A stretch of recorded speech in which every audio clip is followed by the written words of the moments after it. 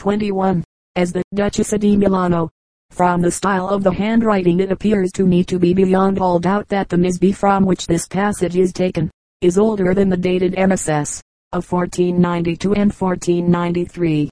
In that case the Duke of Milan here mentioned would be Gian Galeazzo 1469-1494, and the Duchess would be his wife Isabella of Aragon, to whom he was married on the 2nd February 1489. JPR 752. The earth that is dug out from the cellars must be raised on one side so high as to make a terrace garden as high as the level of the hall, but between the earth of the terrace and the wall of the house, leave an interval in order that the damp may not spoil the principal walls. IV. Ecclesiastical Architecture. A General Observations. 753. A building should always be detached on all sides so that its form may be seen. 754.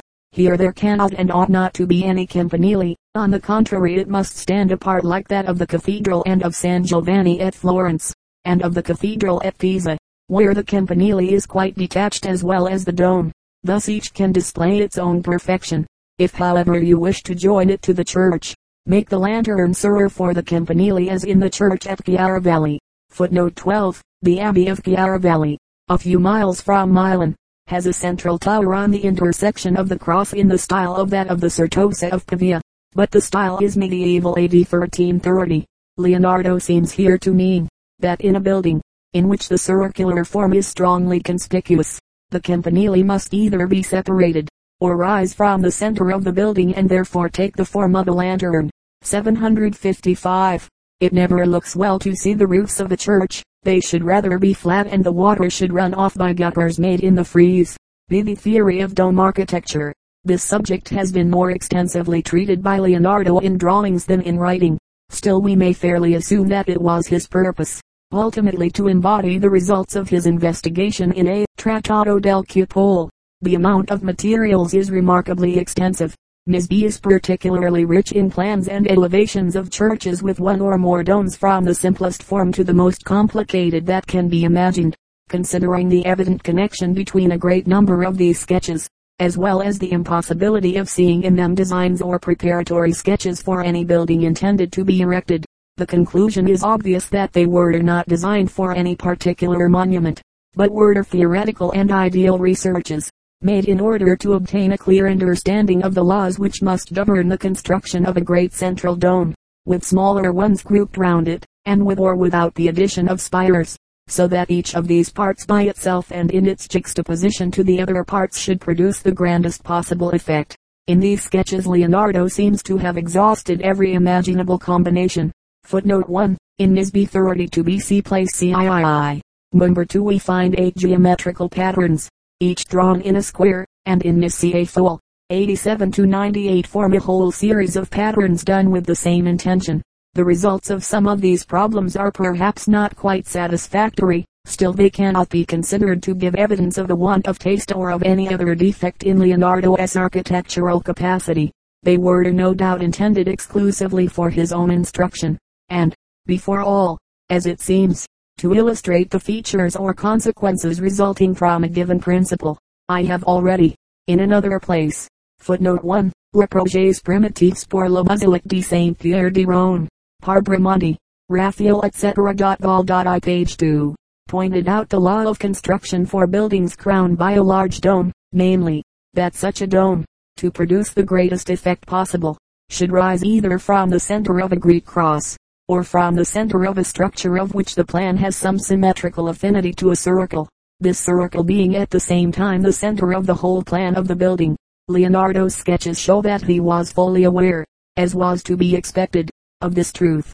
Few of them exhibit the form of a Latin cross, and when this is met with, it generally gives evidence of the determination to assign as prominent a part as possible to the dome in the general effect of the building, while it is evident, on the one hand, that the greater number of these domes had no particular purpose, not being designed for execution.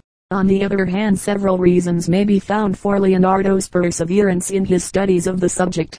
Besides the theoretical interest of the question for Leonardo and his Trattato, and besides the taste for domes prevailing at that time, it seems likely that the intended erection of some building of the first importance like the Duomos of Pavia and Como, the Church of Sta. Maria del Grazie at Milan, and the construction of a dome or central tower Tiberio on the Cathedral of Milan, may have stimulated Leonardo to undertake a general and thorough investigation of the subject, whilst Leonardo's intercourse with Bramante for 10 years or more, can hardly have remained without influence in this matter. In fact, now that some of this great architect's studies for S. Peters at Rome have at last become known, he must be considered henceforth as the greatest master of dome architecture that ever existed. His influence, direct or indirect even on a genius like Leonardo, seems the more likely, since Leonardo's sketches reveal a style most similar to that of Bramante, whose name indeed occurs twice in Leonardo's manuscript notes. It must not be forgotten that Leonardo was a Florentine. The characteristic form of the two principal domes of Florence, Sta. Maria del Fiore and the Battisterio, constantly appear as leading features in his sketches. The church of San Lorenzo at Milan was at that time still intact. The dome is to this day one of the most wonderful cupolas ever constructed, and with its two smaller domes might well attract the attention and study of a never-resting genius such as Leonardo. A whole class of these sketches betray in fact the direct influence of the Church of S. Lorenzo, and this also seems to have suggested the plan of Bramante's dome of St. Peter's at Rome. In the following pages the various sketches for the construction of domes have been classified and discussed from a general point of view. On two sheets, place LXXXIBCA 354B, 118A and place LXXXV, NOS, 111 II.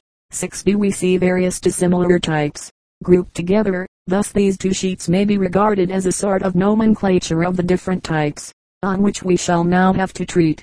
1. Churches formed on the plan of a Greek cross. Group I. Domes rising from a circular base. The simplest type of central building is a circular edifice. Place LXXXIV. Number 9. Plan of a circular building surrounded by a colonnade. Place LXXXIV. Number 8. Elevation of the former, with a conical roof. Place XC. Number 5. A dodecagon, as most nearly approaching the circle. Place LXXXVI. Number 1, 2, 3, 4 round chapels are added at the extremities of the two principal axes. Compare this plan with figure 1 on page 44 and figure 3 on page 47 W. Page 5b where the outer wall is octagonal. Group II. Domes rising from a square base. The plan is a square surrounded by a colonnade, and the dome seems to be octagonal. Place LXXXIV. The square plan below the circular building number 8, and its elevation to the left. Above the plan, here the ground plan is square, the upper story octagonal. A further development of this type is shown in two sketches CA3A not reproduced here, and in place LXXXVI. Number 5 which possibly belongs to number 7 on place LXXXIV. Place LXXXV. Number 4, and page 45. Figure 3. A Greek cross. Repeated page 45. Figure 3 is another development of the square central plan. The remainder of these studies show two different systems. In the first the dome rises from a square plan. In the second from an octagonal base. Group III. Domes rising from a square base and 4 pillars. A first type. A dome resting on 4 pillars in the center of a square edifice, with an apse in the middle of each of the 4 sides. We have 11 variations of this type. 8a place LXXXVII. Number 3. BB place LXXX. Number 5. CC place LXXXV. NOS. 2, 3, 5. DD place LXXXIV. Number 1 and 4 beneath. EE place LXXXV. NOS. 1, 7, 10, 11. B second type. This consists in adding aisles to the whole plan of the first type. Columns are placed between the apses and the aisles. The plan thus obtained is very nearly identical with that of S. Lorenzo at Milan. Figure 1 on page 56. Ms. B75A shows the result of this treatment adapted to a peculiar purpose about which we shall have to say a few words later on. Place XCV.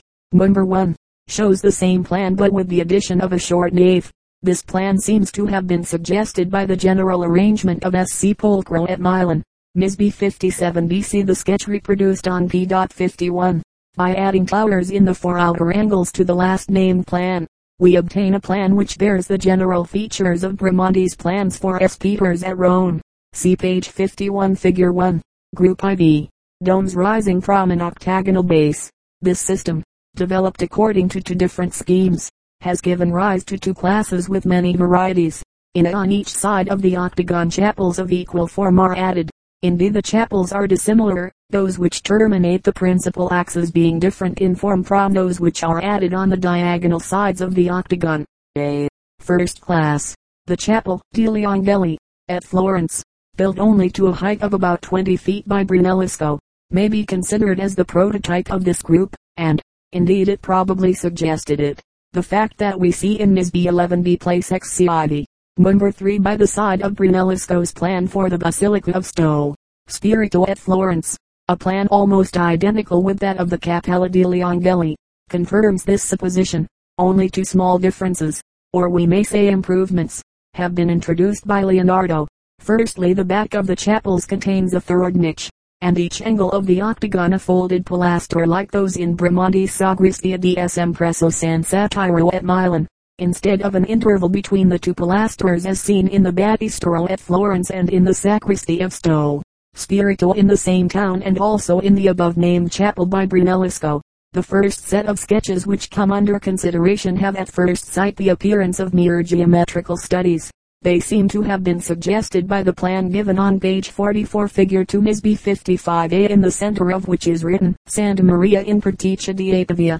At the place marked A on the reproduction, a Ms. B34b, page 44 figure 3. In the middle of each side a column is added, and in the axes of the intercolumnar spaces a second row of columns forms an aisle round the octagon.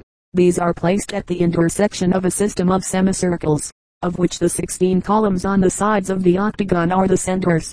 The preceding diagram is completed and becomes more monumental in style in the sketch next to it Ms. B35a.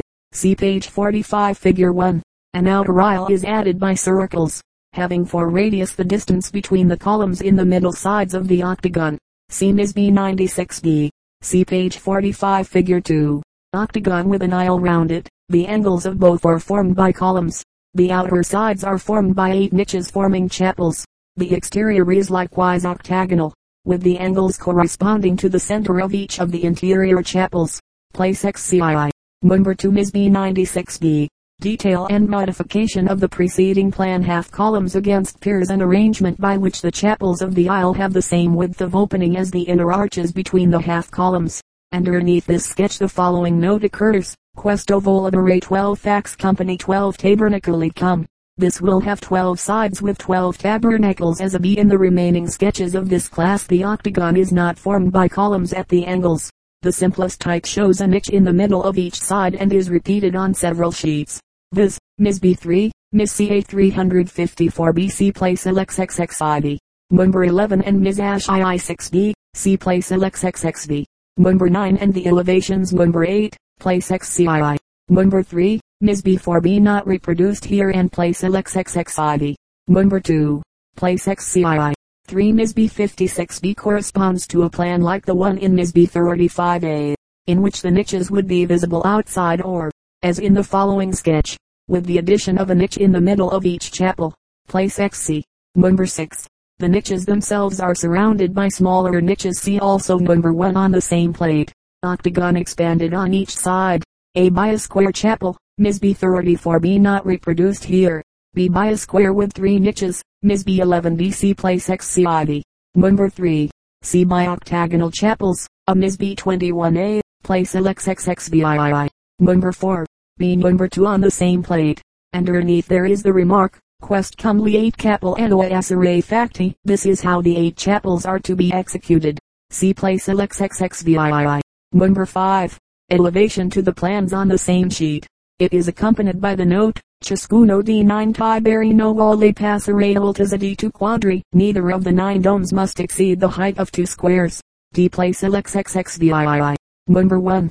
Inside of the same octagon, Ms. B30A and 34B. These are 3 repetitions of parts of the same plan with very slight variations. D by a circular chapel. Ms. B18a. See figure 1 on page 47 gives the plan of this arrangement, in which the exterior is square on the ground floor with only 4 of the chapels projecting, as is explained in the next sketch. Place LXXXIX. Ms. B17b. Elevation to the preceding plan sketched on the opposite side of the sheet, and also marked A. It is accompanied by the following remark, indicating the theoretical character of these studies. Questo edificio ancrestava bene ferlo dalla linea in su. This edifice would also produce a good effect if only the part above the lines of BCD were executed. Place LXXXIV. Number 11. The exterior has the form of an octagon, but the chapels project partly beyond it. On the left side of the sketch they appear larger than on the right side. Place XC. Number 1. Ms. B25B. Repetition of place LXXXIV. Number 11. Place XC. Number 2. Elevation to the plan number 1, and also to number 6 of the same sheet. E by chapels formed by 4 niches. Place LXXXIV. Number 7. The circular plan on the left below shows this arrangement in which the central dome has become circular inside and might therefore be classed after this group. Footnote 1. This plan and some others of this class remind us of the plan of the Mausoleum of Augustus as it is represented for instance by Durand. See Cab. De Estamps. Bibliothèque Nationale. Paris. Topographie de Rhône. V6. 82. The sketch on the right-hand side gives most likely the elevation for the last named plan. F. By chapels of still richer combinations, which necessitate an octagon of larger dimensions. Place XCI. Number 2. Ms. Ash. 11. AP. On this plan the chapels themselves appear to be central buildings formed like the first type of the third group. Place LXXXVII. Number 3. Place XCI. Number 2 above. The exterior of the preceding figure, particularly interesting on account of the alternation of apses and niches, the latter containing statues of a gigantic size, in proportion to the dimension of the niches. B. Second class. Composite plans of this class are generally obtained by combining 2 types of the first class, the one worked out on the principal axis, the other on the diagonal ones. Ms. B22 shows an elementary combination, without any additions on the diagonal axis, but with the dimensions of the squares on the 2 principal axes exceeding those of the sides of the octagon. In the drawing W page 5 BC page 44 figure 1 the exterior only of the edifice is octagonal, the interior being formed by a circular colonnade. Round chapels are placed against the 4 sides of the principal axes. The elevation, drawn on the same sheet see page 47 figure 3, shows the whole arrangement which is closely related with the one on place LXXXVI number 1. 2. Ms. B21A shows, 4 sides with rectangular chapels crowned by pediments place LXXXVI number 3 plan and elevation. B. 4 sides with square chapels crowned by octagonal domes. Place LXXXVI number 4, the plan underneath. Ms. B18A shows a variation obtained by replacing the round chapels in the principal axis of the sketch. Ms. BLA by square ones, with an apse. Leonardo repeated both ideas for better comparison side by side. See page 47. Figure 2. Place LXXXIX Ms. B17B. Elevation for the preceding figure. The comparison of the drawing marked M with the plan on page 47 figure 2, bearing the same mark, and of the elevation on place LXXXIX below marked A with the corresponding plan on page 47 is highly instructive, as illustrating the spirit in which Leonardo pursued these studies. Place LXXXIV number 12 shows the design place LXXXVI number 3 combined with apses, with the addition of round chapels on the diagonal sides. Place LXXXIV number 13 is a variation of the preceding sketch. Place XC number 3. Ms. B25B. The round chapels of the preceding sketch are replaced by octagonal chapels, above which rise campaniles. Place XC number 4 is the elevation for the preceding plan. Place XCI number 1. Ms. B39B. The plan below. On the principal as well as on the diagonal axes are diagonal chapels, but the latter are separated from the dome by semicircular recesses. The communication between these 8 chapels forms a square aisle round the central dome. Above this figure is the elevation, showing 4 campaniles on the angles. Place LXXXIV number 3. On the principal axis are square chapels with 3 niches, on the diagonals octagonal chapels with niches. Cobb. ADL. 340b gives a somewhat similar arrangement. Ms. B30. The principal development is thrown on the diagonal axis by square chapels with 3 niches. On the principal axis are inner recesses communicating with outer ones. The plan place XCII number 2 Ms. B22 differs from this only insofar as the outer semicircles have become circular chapels, projecting from the external square as apses. One of them serves as the entrance by a semicircular portico. The elevation is drawn on the left side of the plan. Ms. B 19. A further development of Ms. B 18. By employing for the four principal chapels the type Place LXXXVII number 3. As we have already seen in Place XCI number 2, the exterior presents two varieties. Of the outer contour follows the inner. B it is semicircular.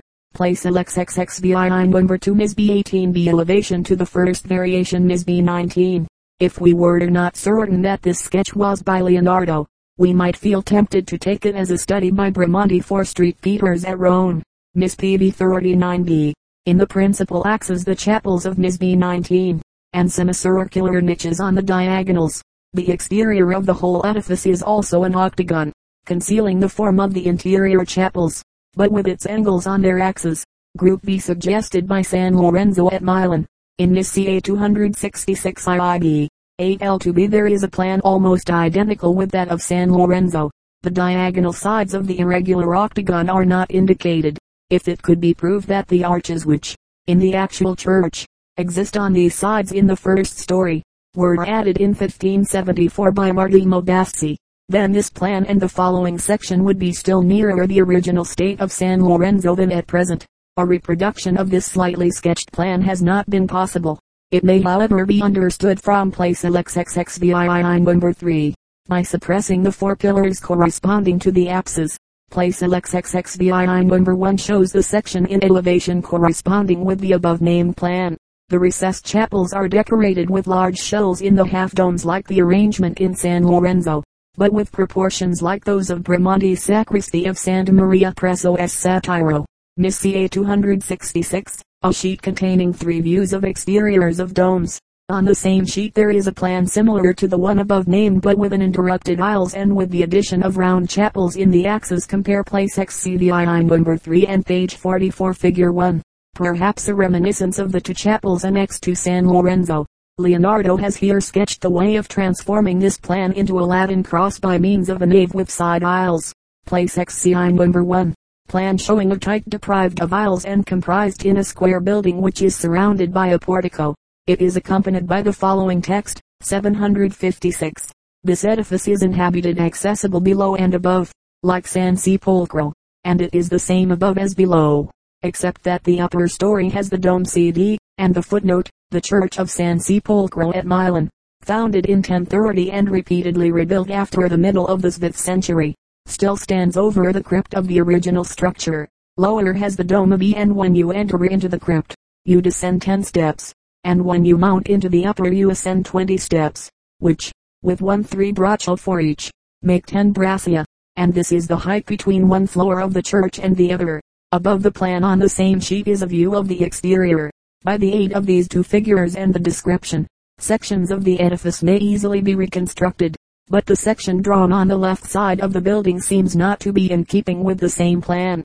Notwithstanding the explanatory note written underneath it, Dentro il diffidio di sopra, interior of the edifice above footnote 1, the small inner dome corresponds to a B on the plan. It rises from the lower church into the upper above, and larger, rises the dome CD. The aisles above and below thus correspond di sopra cum di sotto, salvoce etc.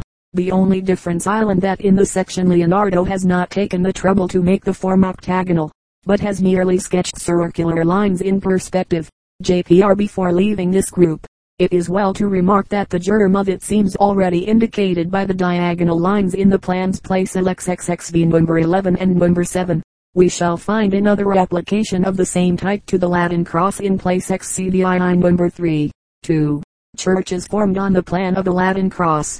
We find among Leonardo's studies several sketches for churches on the plan of the Latin cross. We shall begin by describing them, and shall add a few observations. A. Studies after existing monuments. Place XCID number 2. Ms. B 11B. Plan of Santo Spirito at Florence. A basilica built after the designs of Brunellesco. Leonardo has added the indication of a portico in front, either his own invention or the reproduction of a now lost design. Place XCD number 2. Plan accompanied by the words, E Santa Sepolcro di Milano di Sopra, is the upper church of S. Sepolcro at Milan, although since Leonardo's time considerably spoiled, it is still the same in plan. The second plan with its note, Below SUA part Soctoterra. B is its subterranean part. The crypt still corresponds with the present state of this part of the church as I have ascertained by visiting the crypt with this plan, excepting the addition of a few insignificant walls. The state of this interesting part of the church still conforms to Leonardo's sketch, but in the vestibule the two columns near the entrance of the winding stairs are absent. B. Designs or studies. Place XCD number 1. Plan of a church evidently suggested by that of San Sepolcro at Milan. The central part has been added to on the principle of the second type of group III. Leonardo has placed the cora choir in the center. Place XCDI number 2. In the plan the dome, as regards its interior, belongs to the first class of group IV, and may be grouped with the one in NISB 35A. The nave seems to be a development of the type represented in place XCD number 2. B. By adding towers and two lateral porticos. On the left is a view of the exterior of the preceding plan. It is accompanied by the following note, 757. This building is inhabited below and above. The way up is by the campaniles, and in going up one has to use the platform, where the drums of the four domes are, and this platform has a parapet in front, and none of these domes communicate with the church, but they are quite separate. Place XCDI number 1 NISCA 16B, 65A. Perspective view of a church seen from behind. This recalls the Duomo at Florence, but with two campaniles. Place XCDI number 3 NISB 52A. The central part is a development of S. Lorenzo at Milan, such as was executed at the Duomo of Pavia. There is sufficient analogy between the building actually executed and this sketch to suggest a direct connection between them. Leonardo accompanied Francesco di Giorgio when the latter was consulted on June 21, 1490 as to this church. The fact that the only word accompanying the plan is sagristia seems to confirm our supposition, for the sacristies were added only in 1492, i.e. 4 years after the beginning of the cathedral, which at that time was most likely still sufficiently unfinished to be capable of receiving the form of the present sketch. Place XCDI number 2 shows the exterior of this design.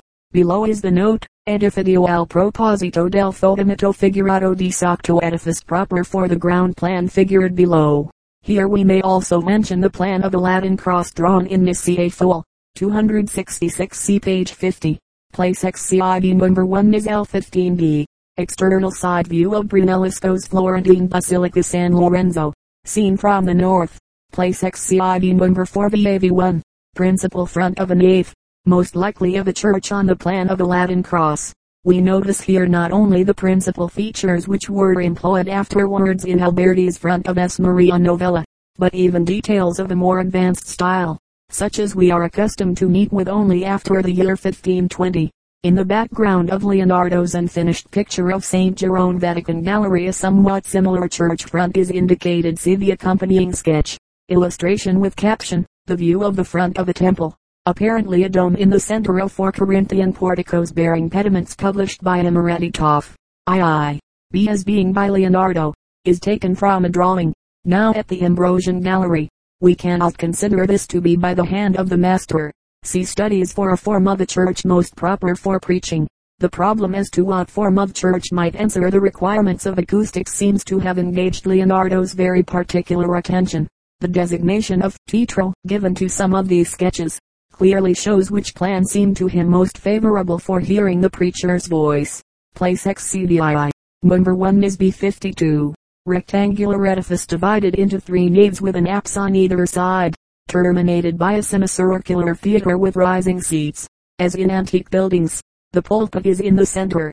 Leonardo has written on the left side of the sketch, Tetro da Predicare, theater for preaching. NISB 55 AC page 56. Figure 1. A domed church after the type of place XCD. Number 1.